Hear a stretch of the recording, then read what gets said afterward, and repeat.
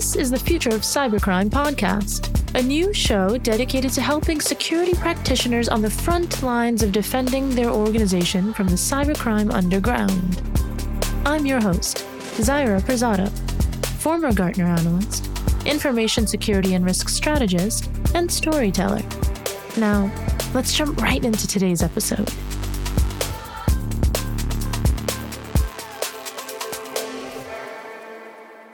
Hi, everyone, and thanks for joining in today on the Future of Cybercrime podcast. Today, I'm speaking with Etay Maor, Senior Director, Security Strategy at Cato Networks. He's got a fantastic background in the discipline of cyber threat intelligence. I'll give you some of it. Etay is the Senior Director, of Security Strategy at Cato Networks, but he's also an industry-recognized cybersecurity researcher. Prior to his role with Cato Networks, where he's at currently, he led an entire strategic cybersecurity research and security service. He's also held various security positions at IBM, where he actually created and led breach response training and security research. And he's also been at RSA Security's Cyber Threats Research Labs.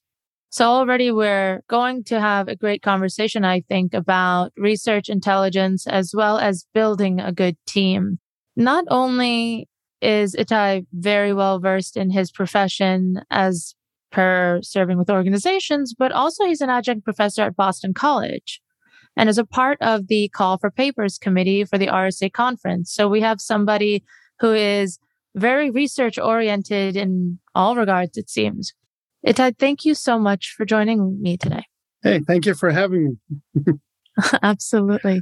So I always say to listeners, I give an all right introduction into folks' backgrounds and what they do, but it's always better coming from the source. Can you tell everyone a little more about yourself, your background, and what you do currently at Cato Networks? Sure. So I think you covered most of what I did in my, 20 years career, I guess. Focusing mostly on cybersecurity, underground intelligence, malware research, phishing, you name it, we've done it. Today, I'm the Senior Director of Security Strategy at Cato Networks. We're there as well. I focus on security research.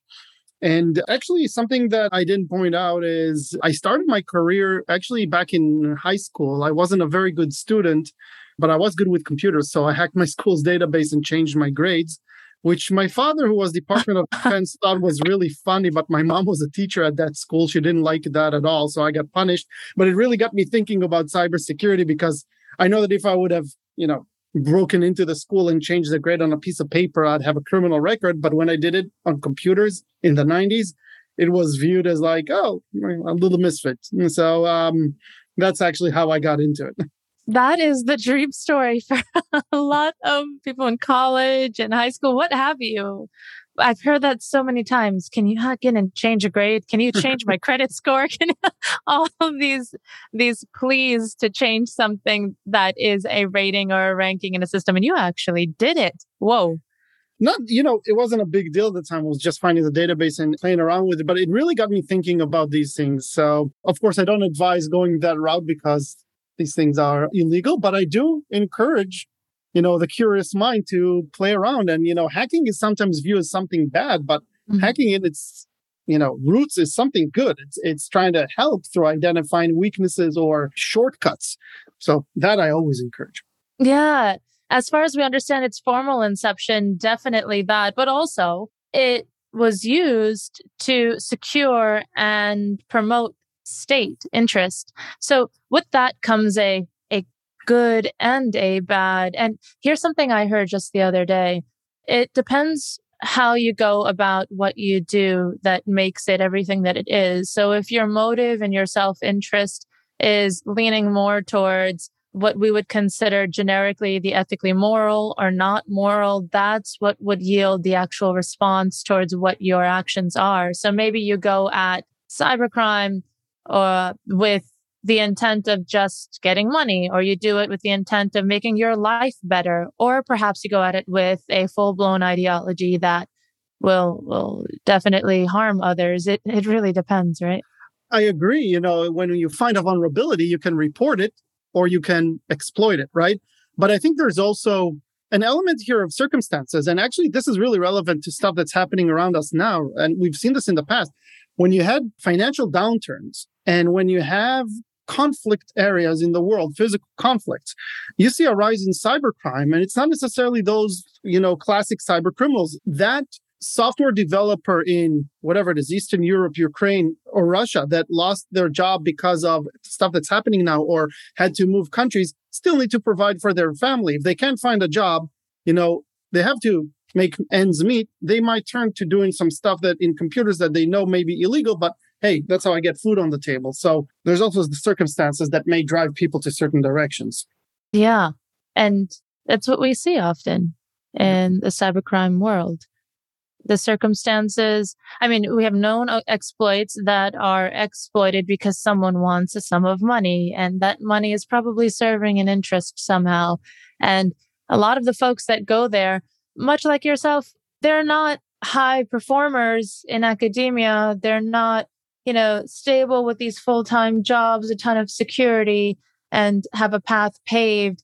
A lot of folks that go to cybercrime, at least, don't really have a way of life that is conducive to peace in some respect or the other. Would you agree with that?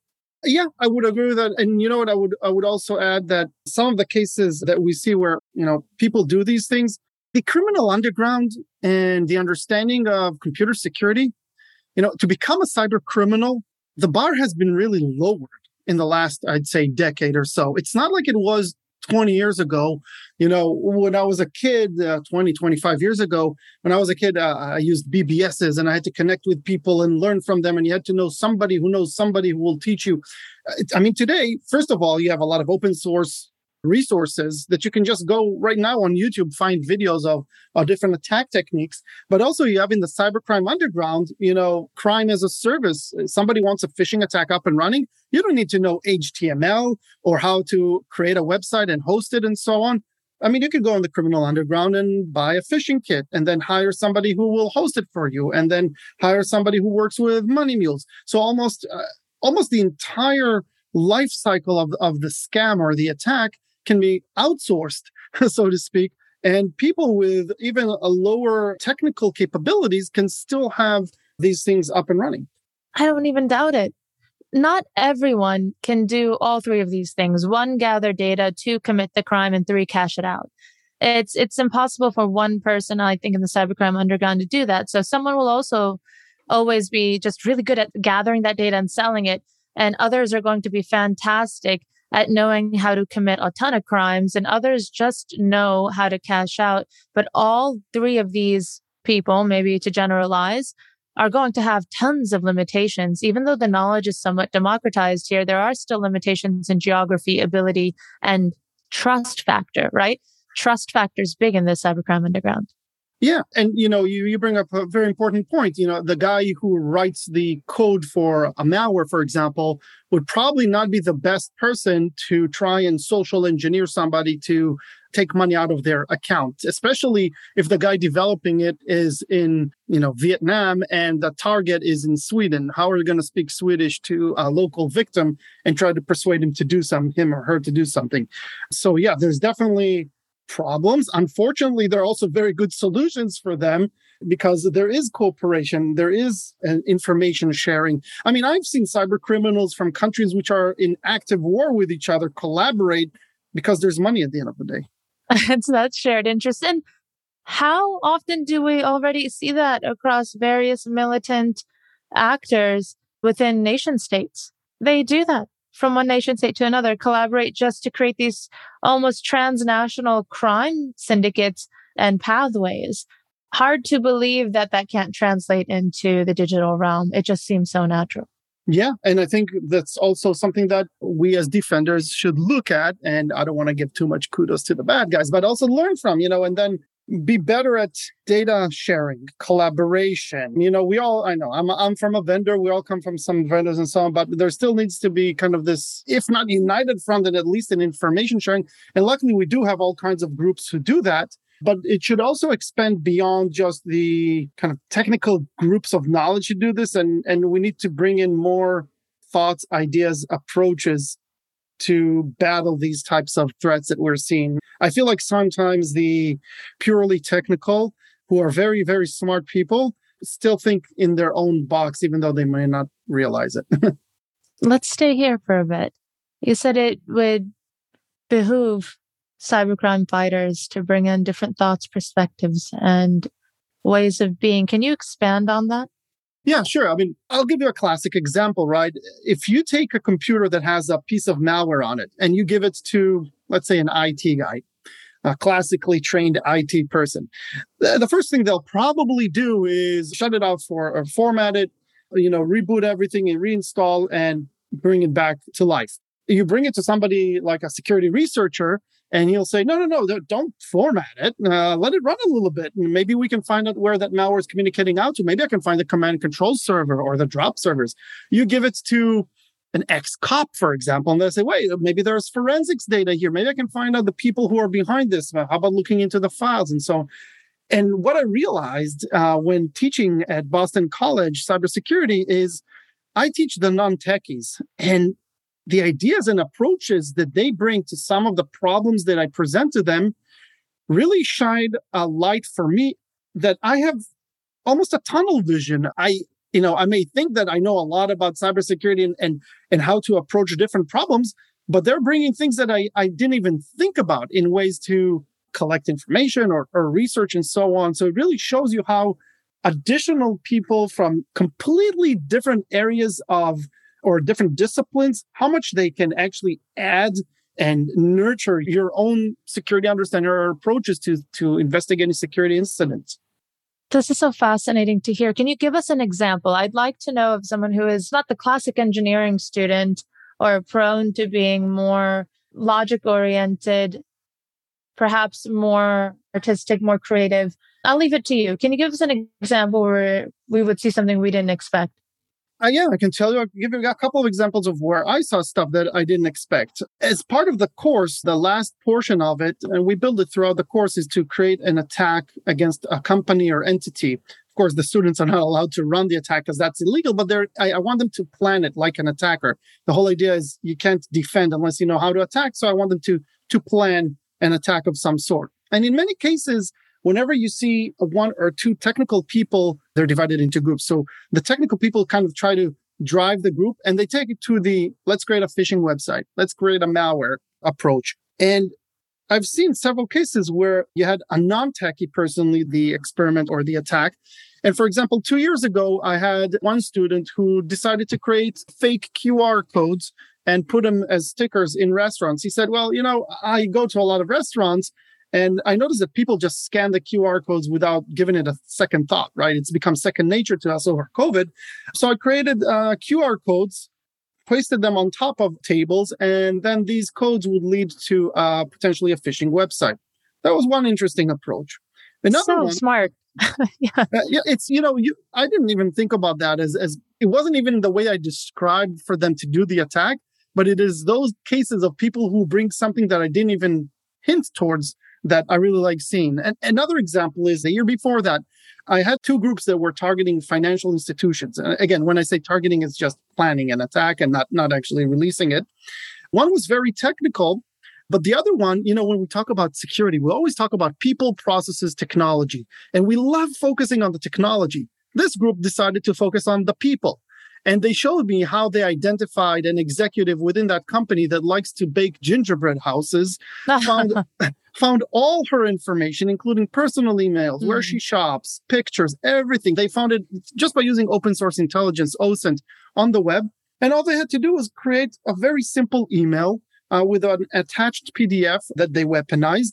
And, hey, we're having a gingerbread house contest. Print out this PDF, bring in the day of, and you'll get 50% off the entry.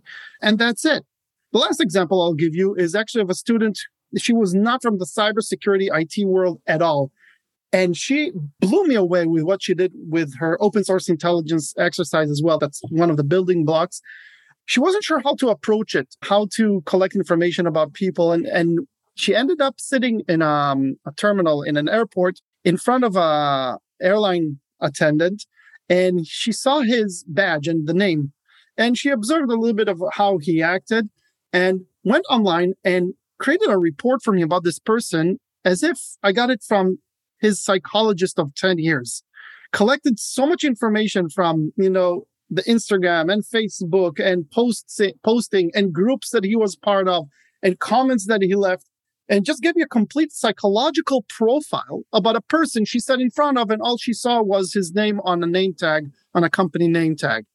Brilliant. So, yeah, it was really amazing. And I mean, she applied all kinds of other knowledge that she had to do this analysis of the person and who he is and what he's about and what are his likings and where are his weaknesses and so on. So it's really interesting to see these things coming from, not the classically trained, which I think is, when I say not the classically trained, I mean, not your typical, hey, I was the firewall guy and now I'm the CISO kind of approach, which brings you kind of to like the larger picture. And I'm sorry for blabbering so long. This is your stage 1 and 2. This is great stuff. Keep going. Which brings you to the other point that we've been talking about in the security industry for a while now, right? That a breach or a security incident is not an IT issue anymore. It used to be, but it's not. It's a business issue. And if it's a business issue, you're going to have multiple stakeholders. If you're, for example, the CISO or the CIO, which you're going to need to bring in to help you manage this crisis when it happens. And when that happens, you really want these people to have some idea of cybersecurity. You don't want to invent your language or the way that you talk about it or how you approach it, when the screens show up a red skull and asking for a ransom, just to be very theatrical about it. You really want to have this done beforehand. So cybersecurity becoming multidisciplinary is kind of a must. It has to be. I love every example that you gave because social engineering is the oxygen for cybercrime. It absolutely is. All of what we're seeing as far as reported cybercrimes, I believe that even various FBI statistics will state this. A bunch of different organizations will state this. It accounts for a good number of the attacks. I would venture out to say 90% plus of cybercrime, general. And it's the premise of it. If you cannot form an emotional attachment to the action, then it's very hard to proceed forward with it because you have to get through human gates.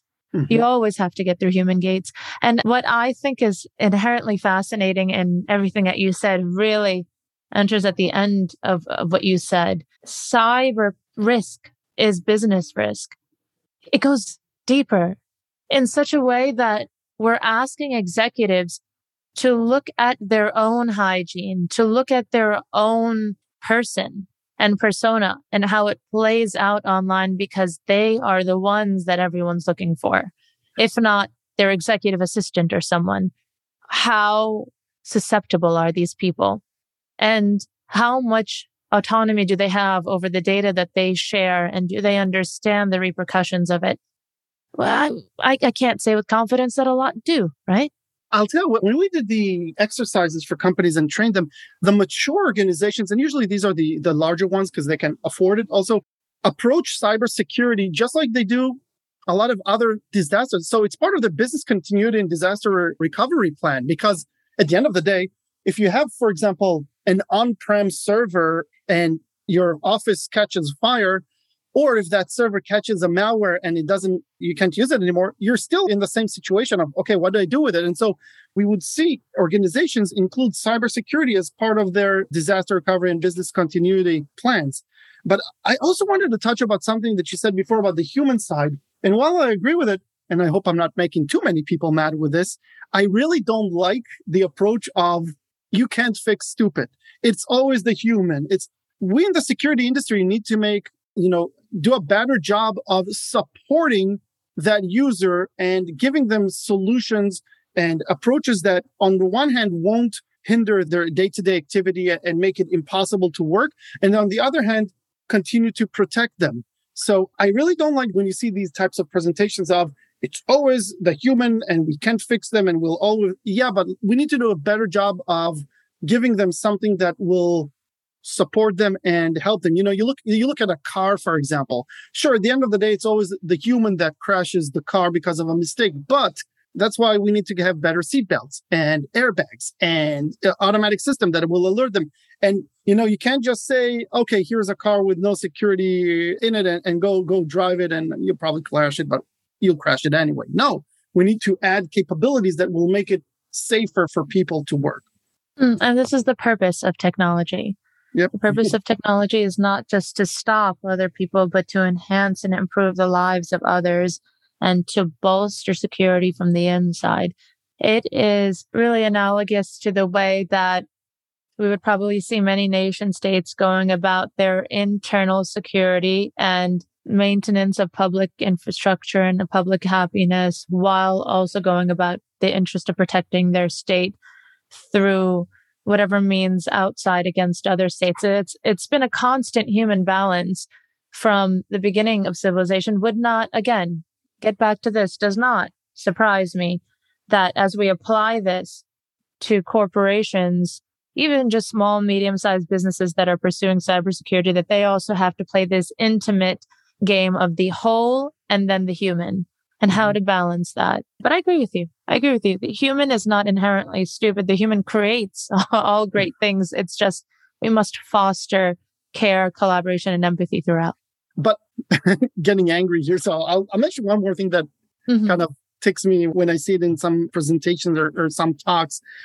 We should also not, I know it's easy to do, but not latch to this, what I call the single point of failure fallacy. And I see this in a lot of breaches reports. You see these headlines, the company X got breached because of a phishing email. And company Y was breached because of a vulnerability that was exploited. Company Z was breached because of compromised passwords that were found on the dark web.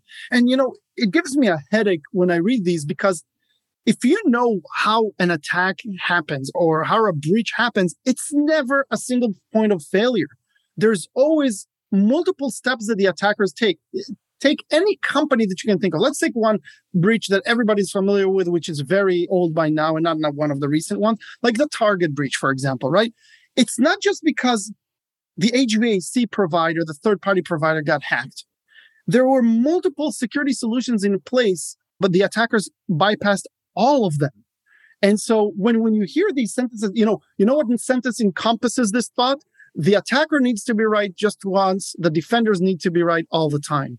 And it's just not true. You look at attacks, the attackers need to be right all the time. They need to successfully deploy a phishing attack, successfully collect passwords, successfully log in, evade security detection, traverse the network, privilege escalation, identify the crown jewels, have a staging server, be able to encrypt the data, exfiltrate it out. And so there's so many places the attackers need to be right.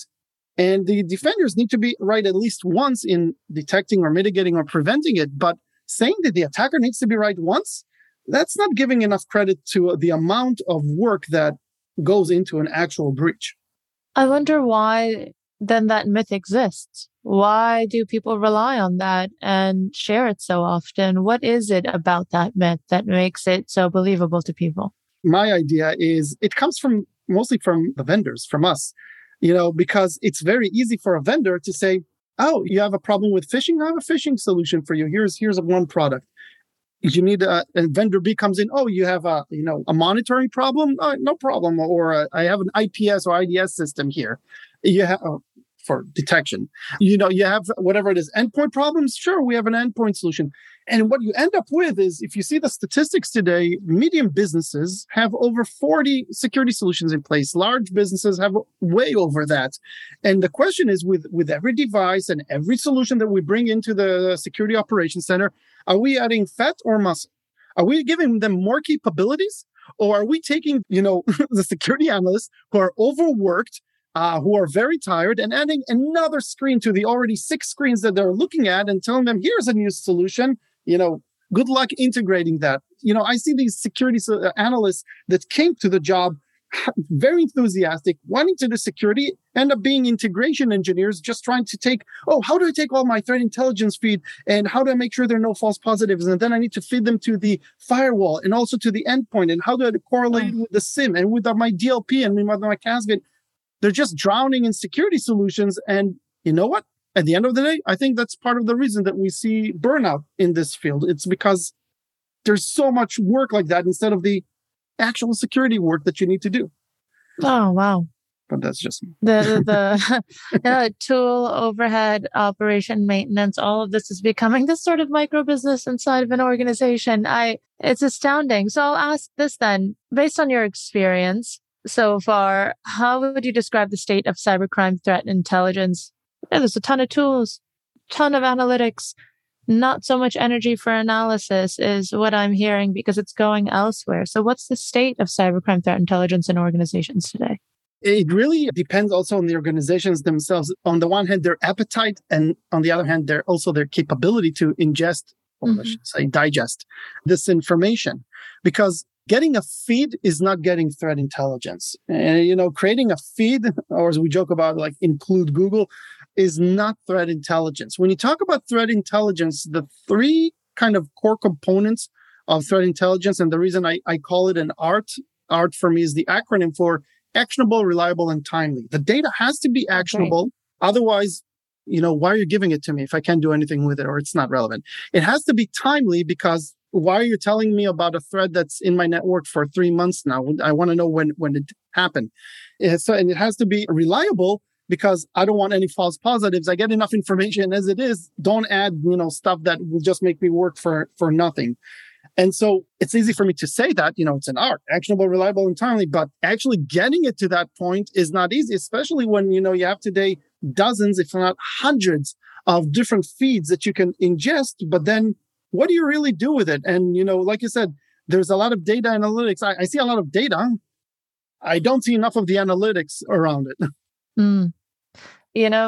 Looking at this risk trend, I call it a risk trend because more and more vendors are looking to quantify risks, and sometimes in a generic fashion, other times with some ingenuity, more specific, but they provide their own analytics to that end and they give a percentage or a score. And then we have security practitioners looking at different consoles with different percentages and different scores to tell them about the vulnerability of their assets, or furthermore, to tell them about just what security is worth. And even that can get one's head spinning. So I venture out to say that the quote unquote analytics that are being provided as well are missing some key parts of analysis. I mean, everything's evolving. Luckily, it's all on a positive trend, but that's really what I meant by tons of analytics, not enough true analysis. I'll add to that point one more thing. I think one of the things that I love doing at Cato is because we do the networking and security. I love looking at the network, which is, not my classic stuff. I used to do the security. There's a lot of visibility that is missed when you're not looking into everything that's happening on your network. Let me give you two examples, two kind of case studies. One of the things that I do is I generate a report. We actually had it internally and we decided to put it out there as well, where I just look at what happens on corporate networks. We have over, 1,400 customers by now. So I just take all the network flows and I try to see, what is happening. I want to see a visibility of what happens on the network because, if I ask a CISO, hey, Mr. CISO, what does your network look like? I know what I'm going to get. I'm going to get this nice visual file and it's going to have all the servers and the routers and all the arrows. Everything will be aligned and it looks beautiful, but that's not how the attacker sees your network. The attacker, they see that router that John once brought in, a wireless router, and hooked it in because IT didn't give him a wireless router and it's still using default passwords and it's unpatched. Or they'll see this user that Jane once opened for testing and it's a privileged user and Jane left the company already, but nobody was aware of that user, so that user still exists. That's what they go for. So I'm looking at these network flows, right? This is real data, over 1 trillion network flows. And I generated a report of what are the top most used applications in corporate networks. And I had 1,200 something applications in total. Now, the first top 5 or top 10, I would even say, were very boring. Amazon, Google, Microsoft, all the stuff you would expect.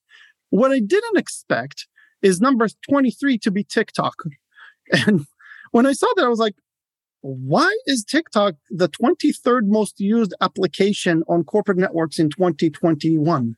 Now, without even asking the question of, is TikTok safe or not? Because I know what the US federal government answer to that is. And I know what that answer is if I ask TikTok themselves. It's a question of visibility. Do you even see it? Do you even know that is there? Because number 200 and something was Tor nodes. Now you may say, oh, it's number 200. Yeah, but that's out of 1,200. It was way above some other very legitimate applications that you would expect to see on corporate networks. So this lack of visibility into what's happening on the network could really help both with threat intelligence, but also with, really preventative measures. And if it's okay, I'll tell you about a second case study around that area. Yeah. So this one is pretty recent and came from actually from a ransomware attack. We were approached by a company that got ransomed, and I interviewed their IT department, IT and security department, to understand what was going on. And it's really interesting. So I'm sitting there talking on the Zoom with them, and they're telling me what happened. They said, first of all, it wasn't the first time they got ransomed. Okay, that's an interesting piece of evidence. So ransomed for the second time. Did you pay the first time? Yes, we did. Well, okay, so you're already marked as paying customers, so to speak. Okay, interesting. Next piece that they showed me and talked to me about is they said, from the point of entry to the point that we got ransomed on the second time, it was minutes. The attackers weren't on our network for weeks or months like you read in the reports. They were on for minutes, and they started ransoming everything. By the way, they ran the actual ransom during New Year's Eve just to make it that much more annoying for the support. So that was another interesting piece of evidence. But where it really tied it up for me was when they showed me the logs from some of their systems. And when they showed it to me, I immediately noticed that there are remote access attempts to different servers, and I pointed it out to them. And they said, yeah, Etay, we saw this. We know that's what the attackers did. But notice this thing. And they pointed out to a specific line in the logs and said, here they're trying to do a remote access attempt to an Exchange server that doesn't exist. And they said, hygiene. Why would they try to do a remote access to a server that they don't even know about? And that's where I understood what happened. And told them, okay, look, this group that targeted you based on some of the indicators that we see here, we know who they are. Here's what happened. Actually, this is what is ransomware as a service. The previous group that already ransomed you, what they probably did is map out your network the way they see it, the real network, and they sold it to this group. How do I know that? Well, first of all, you said you guys were attacked within minutes, right? They didn't need to do any discovery because the discovery was already there.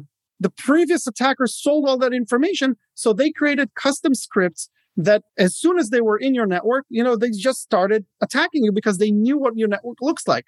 But here's the catch. Between the time of the first attack and now, the company moved an Exchange server away. The attackers didn't know about it, so of course they tried to attack it with an automated script that was already pre-built. And that's a huge indicator. That's a very clear kind of network-based indicator. If somebody's trying to access a server on your system doesn't exist or used to exist, then you know something bad is happening. Why is somebody trying to do that? Nobody in the company or your IT team should be doing that because it doesn't exist. Just like, sometimes you see the reverse of this where organizations used fake accounts. You create a user, call them super admin user. I'm just exaggerating here. Super admin user. And it has no authority to do anything and no access, but you monitor it. And you know that if somebody tries to guess its username and password, then something bad is happening on your network because nobody should be using that user. That's a fake user. That's like a counterfeit or a fake money. So these indicators of what's happening on your network can really give you an early alert that something bad is happening. Sounds like security practitioners are often undermining how quickly and efficiently the cybercrime underground cooperates, collaborates, and works with one another to build their enterprise and to share what seems like sharing funds and sharing profit. Yeah, this whole notion, and again, ransomware as a service didn't invent this. We've seen these types of collaborations and cooperations before, but it's just taking it more to the extreme of like, hey, this company, first of all, they're already paid, so they'll probably pay again. And we already did our job, so, people tend to think, for example, about ransomware as a dual threat, right? You have to pay once in order for them to give you the decryption key so you can go back and work. And you have to pay them the second time for them not to leak their information on their paste site or the different leak sites on the dark web. Mm-hmm. But that's thinking like a defender. Attackers say, well, maybe there are more ways for me to monetize this opportunity. Okay, let's share or let's sell the infrastructure that I have identified or credentials that I've already stolen with other groups. They may be able to use it and perform their attacks. I'm already done, but that doesn't mean I can't further monetize on some of the stuff that's there. And that's called innovation. That's called human innovation. It really is. How much money can I make? Can I make even more money? And how many paths to the money are there? One could be from the source, the organization we're going to profit from, but also within our own network. How can I contract, pass this work on and push the profit forward, build that trust in those networks too. more business is more trust for them in their side of things. So I'll ask this. What are a few key pieces of actionable advice you'd give security practitioners to combat a lot of what we're seeing in the cybercrime underground and how it's evolving? A few things that come to mind are, first of all, increase your visibility. I like to look at security events and security alerts, but there's a lot of things that will give you indications that something bad is happening from other sources, like the one I mentioned before, which is, the network. Look into the network, not just your security tools. Stop thinking about attacks and security incidents as a set of siloed attacks or siloed events. An attack is a combination of, however it started, drive-by phishing and malware and evading detection. And, if you think about it, I like to use the MITRE attack framework. The attacks are not columns. The attacks are horizontal. They go through different tactics. We're using multiple techniques in each one of them to reach the final goal. So we can't look and say, if I just have an anti-phishing solution or if I just have a DLP solution, then I'm done. We have to have solutions that are able to look at the complete attack life cycle, collaborate and share information in order to give you a much clearer picture. And of course, I think this kind of goes without saying, a lot of security practitioners do this today, is think like a cyber criminal. Hey, bring in that red team. I know sometimes they can be snobbish and annoying, but bring them in to show you, what a bad day might look like or how attackers would penetrate your network. It'll really help you at the end of the day. Yeah, humanize the attackers. Yep. Totally that. All right. Well, let's venture out a bit. 1 to 5 years from now, what do you think the cybercrime underground is going to look like? Well, if we're specifically talking about the cybercrime underground, it hasn't changed all that much, I'd say, in the last years, right? There's more offerings. There are more people and groups involved, but they're still selling products, selling services. Phishing attacks haven't changed all that much. Malware is still steal data, but they're still successful. So we're going to see more of it. And by the way, we may see this done on different platforms. It used to be in IRC channels, moved to the clear web. From there, it moved to the dark web. Now we see it a lot around P2P, like, WhatsApp or Discord or Telegram and other, areas where attackers or criminals think that they can do their business more securely. We'll have to see what types of things they develop and come up with, because actually just before starting this call, I was reading about how certain AI capabilities can be used, or not can, but it was actually demoed, can be used in order to facilitate attacks much faster and more accurately. Oof, yeah. So some very interesting things happening in the GPT-3 world, or the stuff OpenAI is doing. So I'm not sure I'm looking forward to that, but I think it's inevitable. Yeah. Faster, efficient, more collaborative crime is what I'm hearing. And that means we'll have to parallel that trend. Every new digital realm, digital space that's built for collaboration must also be fertile ground for security and for security collaboration. That's one thing that I've heard you say a few times throughout this call, that I really do hope those vendors that are listening in, even just security functions, build your peer networks as well and grow in knowledge and efficiency.